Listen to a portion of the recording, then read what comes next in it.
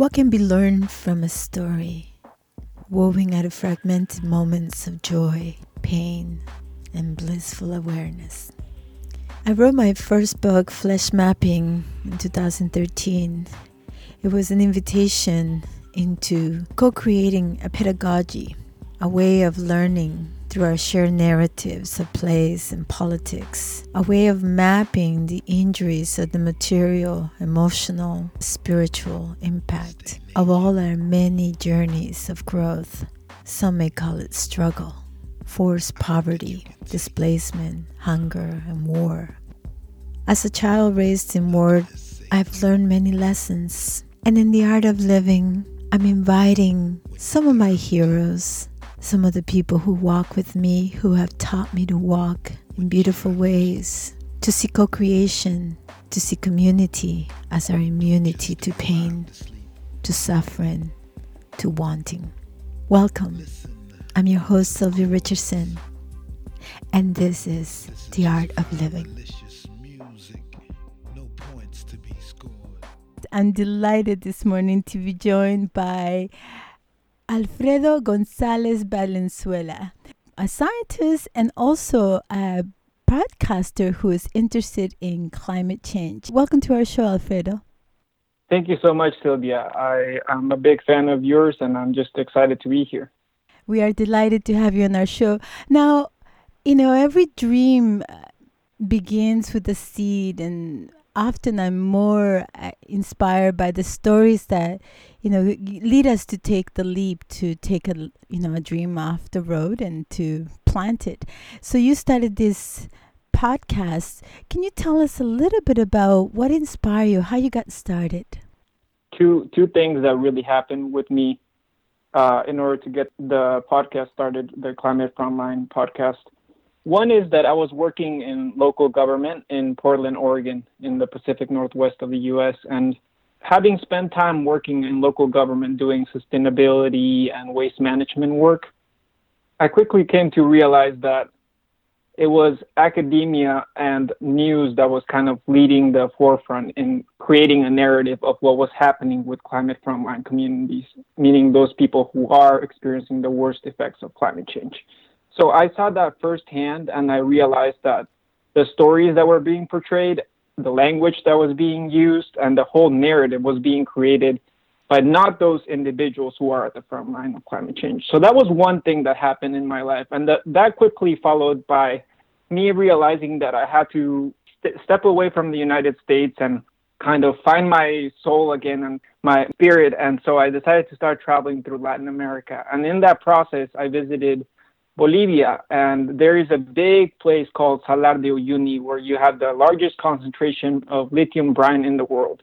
And this is an important moment for me because I realized that by meeting these miners, by meeting those people there, that all this lithium was going to be at some point used to make batteries, to make the phone battery that I'm using right now to speak to you, the laptop batteries, the e-vehicle batteries. So it brought this sense of questions around like, okay, what about this just transition into e-vehicles, and who is this transition going to serve, and at what cost more specifically? By the time I came back to the U.S., the coup against Evo Morales had happened, and many other events had taken place. And as you may know, regardless of whether you're in Canada or the U.S., there's this media, right? There's media on the left and there's media on the right.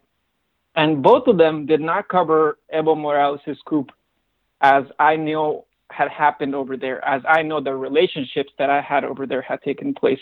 So that's the moment that I really said, okay, estas historias, the stories that I heard of people who are close to me in my circles, those are not the stories that you're going to hear in the media. Those are not the stories and seeing both the positive and negative side of those stories that are going to be building that narrative. And that's really when I decided, hey, let's take this a different way. Let's talk about this in a way that's going to make people somewhat uncomfortable about the reality that's out there, but also like bring the history of how people are navigating being at the front line of climate change and still doing it in a way that's like meaningful to them, to their families, to their abuelito, to their abuelita.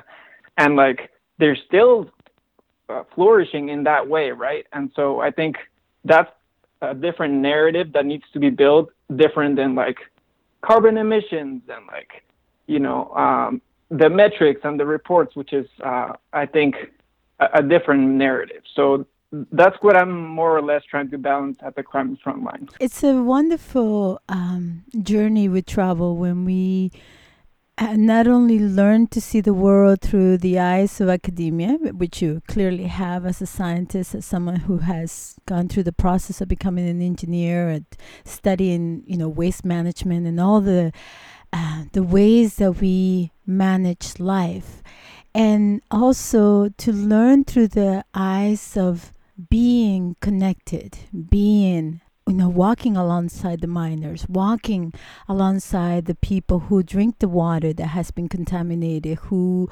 mourn the loss of ice fields, and so in what ways has your experience, having grown up in Latin America, not only influenced but shaped the way you see your world, the way you want to help others see what you see? What I would say here is that there's this idea of being an expert, right? And you can often obtain this expert status through academia. And for me, I struggle with calling myself a sustainability professional or environmental planning professional, just simply because most of the most important lessons that I've learned in my life that guide me in the work that I do have been taught to me by those indigenous communities that are in the Altiplano of Peru, right? I'm originally from Cusco, Peru, so there's a heavily influence there of a certain type of science that is not necessarily based on the way we understand it in other places. And so I would say that has had a profound effect in the way I navigate both my personal and professional life. There's that distinction here in the U.S., but I would say that when you understand that the peoples that lived in Cusco, in the Altiplano, and they were able to live there and cultivate food and design cities around the Pachamama and the Apus, so that the water was coming down and everything was seamless. There's a lot of value to that, right? Their relationship with the Pachamama and Earth was in sync. And so I don't think we need to necessarily reinvent the wheel there and bring in different perspectives to try to alleviate these issues. I think a lot of these communities that are out there, especially in the rural areas, they have the answers to a lot of these problems. They are experiencing climate change. If we're going to approach them with, language and maybe a mindset of like, hey, we're the experts and you don't know about this, I don't think it's constructive. So I would, to kind of wrap the answer to your question here, is I see myself very much as still an apprentice and equal to many of these people that are out there, because they know their land, they're well connected to their land, and to the extent that people that are in the Western world, how are we connected to the land? How do we relate to each other? And I think when we start analyzing our relationship to each other and the land, that's when we really can understand, quote unquote, who's the expert in all this, right? It's wonderful to hear you speak so connected to your heart. The author Parker Palmer wrote that he asked the question in his book, is the life that I'm living the life that wants to be lived through me? And for me, that seems like a philosophical question, but it's not, because life is always calling us. I grew up in a time of war in El Salvador, and the sound of bombs and, gunshots is very familiar, which, many people think, that traumatizes you. But what really traumatizes people is extreme poverty. What really traumatizes people is extreme, what they call here natural disasters. I wrote a piece that said there's nothing natural about disasters. Disastrous events usually affect mostly the people who are marginalized by poverty, by economics, by invisibility of their voices.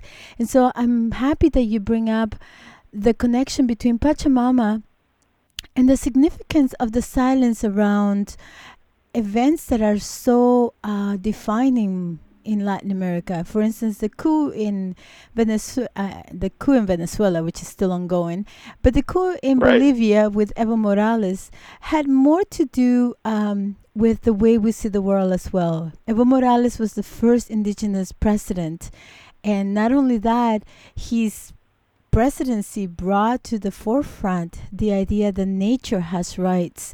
So I wonder if we could talk a little bit about your experience walking in Bolivia, how that experience informs the way you now see policy or the practice of environmental protection. I think my experience with people in Bolivia is it's somewhat of an extension of being in Cusco as well, right? I mean, they're two cities that have some similarities and some differences, but ultimately they're not too far away, right? And as it relates to policy, I mean, policy is often written, right? And when we're talking about written things, it's like what comes to mind for me is language when you ask me that question. And here in the U.S. or in Canada, I'm sure it's who is the language serving, right? Language is serving people who are able to obtain, the education or willing or are able to work with that policy. So to me, when you're asking this question, I think there's a divide too between those individuals that can speak English, that can write English, because their mother tongues may not even be written. So that's kind of like the theoretical answer to your question. I think the answer for me, as I've engaged policy making, is how do we set the table, really, right? And is it a table that we need to set? Maybe it's not even a table. Do we use forks? Because it may not even be forks that we're using to set this table. And obviously, I'm using a lot of analogies here, but that's to say, how are we setting ourselves up to collaborate? Because if collaboration is looking right now like we invite some people to the table, but we're not thinking about their capacity to come to the table. We're not thinking about the childcare that the mother may need during that time. We're not thinking about the food, the transportation, many other factors for them to get to even to the table. Then I would argue we're not quite there in terms of collaboration, right? It has to be a collective approach to make sure that when we do collaborate to build policy, then it has to be in a way that's meaningful to all the communities, not just some. I would say indigenous people across Avia Yala and across Turtle Island, which is known as North America, have had centuries of fighting. In Latin America, we have 500 years of fighting colonization and fighting not just the right to exist, because for whether it be the Maya people, the Quechua people, the Aymara people, there's constant invisibilization, not only in the language and how we are spoken about, and how the textbooks that tell us, what's the right way through progress, describe what development should be like. But also, I think it's whose voices matter. And for the Hopi people, my friend said, if you're not at the table, you're on the menu. Mm-hmm. And I love that. At the same time, I wonder, though, if that's enough, because, we saw with the election of Barack Obama, a black president, the first black president in North America, and yet that did not make significant improvements in the lives of black people. The struggle of Black Lives Matter was something that was birthed, through years of struggle to just simply be visibilized. Not only in the culture, in the way that the systems operate against you. And so we're seeing that sometimes being at the table is not enough. So it's how the table is arranged. It's how the table is set.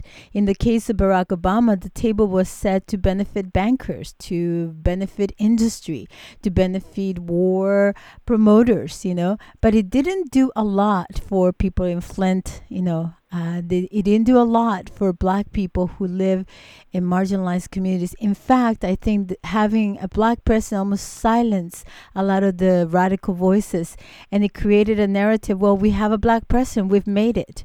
And whereas for us in Latin America, having Evo Morales meant a deeper engagement with indigenous communities, a deeper connection to not only the struggle for life, which indigenous communities have all along said, nature is not apart from us. We are part of nature. So the idea that nature has rights, the idea that through this one presidency, we were able to bring up language that safeguarded the rights of nature, that invited a different engagement with development, in imperfect steps, because it was not definitely a perfect system. The exploitation of lithium in Bolivia still continued, and so we have to explore those things, right? How do we come to the table? How is that table set up? How is that table inviting to a diversity of voices? Or is it simply a table where everything's been said? You don't have a choice as to what's been served on the menu. This is what it is, take it or leave it. And you just get to say you were at the table. So how do we then connect those dots and invite new ways of imagining a world, perhaps without a table? Perhaps a world where we are in a circle, perhaps a world where we have a talking stick, as do many indigenous communities, and we all take turns, sharing our ideas, sharing our dreams of what a world could look like. What does that world look like for you? Yeah, that's a good question. I think where my mind goes on this is what happens before we come together at the table, right? Because for example, quinoa or tarwi, one of my favorite dishes from Cusco. There's a story of cultivation, and ultimately the symbolism there is the relationship we have with Earth, right? And I think there's going to be a difference in terms of how we get to that table or how we get to that kitchen, in terms of where are we getting our produce to cook? How will we cook? Do our people have space to grow those vegetables or fruits that we would otherwise need to cook? Are there pesticides in that land? Who owns that land? Is it being jeopardized? Who has it? So that preparation, right, to get to cooking first is a long journey of putting seeds on the ground and getting that plant ready to be harvested, and then also being thankful for obtaining that gift that Earth is giving us. And I think by having a conversation where we are honest with each other about how it is that we gear up to coming together to cook and share space, I think can illuminate us in ways in which we can tackle larger problems. And now, obviously, this is all an analogy in terms of going to cook, but this could also be taken to, how we engage with youth, right? And youth are seeds for many reasons. And so by watering the seeds, you got to be able to give them support when they need to, right? For their education and how they grow up, who they relate to, who they have mentors as, do they see themselves in positions that they want to be in? All these analogies, I think, could go a long way. But I would say, let's look at what happens before we even come to a table or cook together, because that is the place, I think, where we could be more connected about how it is that we're gearing up to sharing space and sharing a meal. And ultimately, it is through that connection we can build relationships. And relationships, I think, is going to be key to get us out of the uncertainty of things like media controlling the narrative, things like, having people be pinned against each other. If we would just work on relationships and trying to find common ground and being careful about the language we use there, right, I think can go a very long way. I love that you point out the relational aspect of all our struggles, whether it be struggle to end capitalism because it's destroying the world, whether it be a struggle to end, the consumption of fossil fuels, whether it be a way to transform the way we engage with education or the way that we engage with creativity. In a world there are so many aspects that we have forsaken, in the pursuit of wealth, right? In the pursuit of living better. And my friend Marcelo Saavedra, who is an Aymara elder, says, it's not about living better, it's about living well. And how do we become good ancestors? How do we apprentice to become good elders for others who are, for the children who are following our steps, and sometimes we need to father and parent our own parents because they learn through coercion many ways of violence, right? And so it's both, I think, unlearning and relearning, and sometimes completely letting go of ways of seeing that colonizes us, into practices that are against life. The extractivist way of life is not sustainable. We can plunder the earth forever and expect that we'll have clean air and good food to eat. It's not gonna be sustainable. So I love that you bring this aspect of interconnection and also interdependence into the discussion of what it means to be sustainable, what it means to be socially responsible, socially engaged. And to me, responsibility is just the ability to respond, the ability to know the context, the moment you're in, and to bring what you have, to bring to the table what you have and say, I can offer this. And when we are in that state of being of service and in service of the community, and others come with a similar heart, amazing things happen. Suddenly you have food banks, and you create shelters for children who are orphaned by war, and you create hospitals, and you create things that seem to come out of nowhere and out of nothing. And I think it's that dream that keeps most of us who have been orphaned in some way, from those utopias of that our parents could have dreamed of, and now we feel like even the air we breathe is contaminated. So what keeps you energized? What keeps you excited that not only we are at the right moment, but we're also the people we've been waiting for to create the change we'd like to see? I think there's two pieces to that.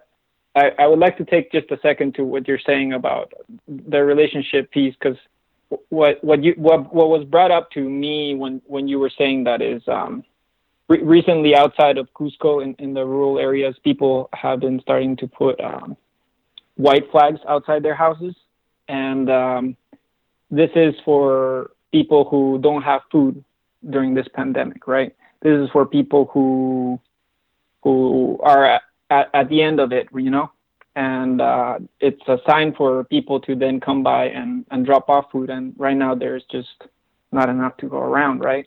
And I mentioned this because there's this thing you're mentioning, it's responsibility, right? And the other word that comes to mind is aini, which means to be in cooperation in Quechua, right?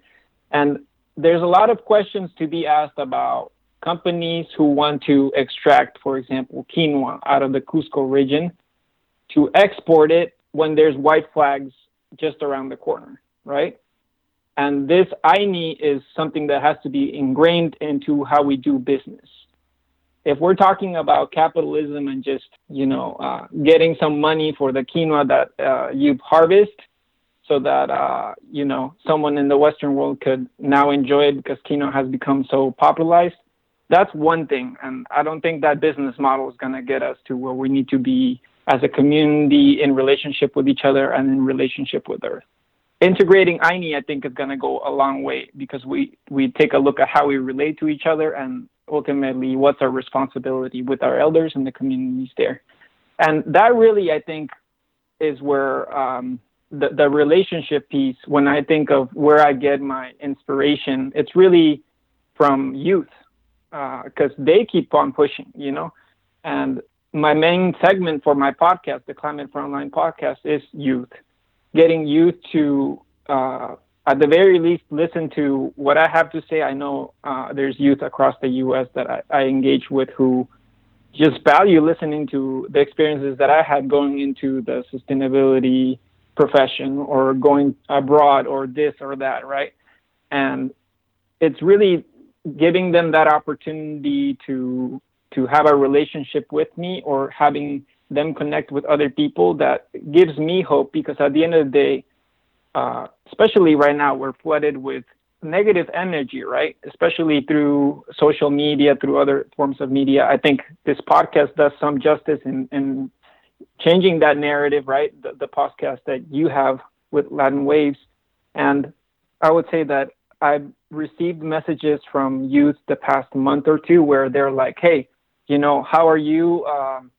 This happened in my life and these negative things happen. But by the way, I appreciated some of your guidance or some of the things we had spoken about earlier, because now I'm able to put myself in this better position. And it's like, when you receive that message, it gives you an opportunity to then pivot into something positive, right? When you realize that there's white flags outside of my hometown, and I had a well-cooked breakfast meal this morning, I need more motivation to move forward and have this conversation with you right now. Have this conversation with another brother or sister on the other side of the United States or the world who is struggling with these issues. I need more motivation to build relationships and build resiliency for a new economy, for a new world. So, yeah, I would say my role clarity comes from that, and inspiration and hope comes from people who are at the front line and they're still making it work.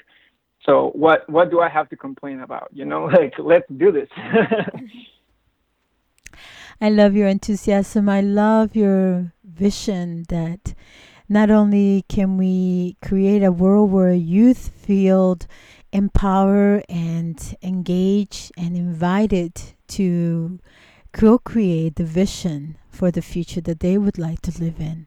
So how can people access your work? How do people connect with you? Yeah, I would say check out the website, climatefrontline.com. The other best way to reach me is through LinkedIn, if you have one, Yeah, I would say that in those two places you can find links where you can contact me. Overall, I would say that, the idea here for me is to build community and build a learning community. So it is through those mediums that I'm really going to try to foster a community of individuals that have difficult conversations as well as just learn from each other. So I look forward to hearing you from there. Thank you so much. My guest is Alfredo Gonzalez Valenzuela. He is the creator of Climate Frontlines. Thank you again for being with us. Un placer, nos vemos. Thank you for listening to The Art of Living. I'm an educational consultant and artist, authored. For more information about upcoming events, workshops, retreats, please reach out to sylviarichardson.com. Until next time, remember to be playful, to celebrate joy, and to allow love in all your co-creations. You'll never have to wonder where the groove went. The groove is you.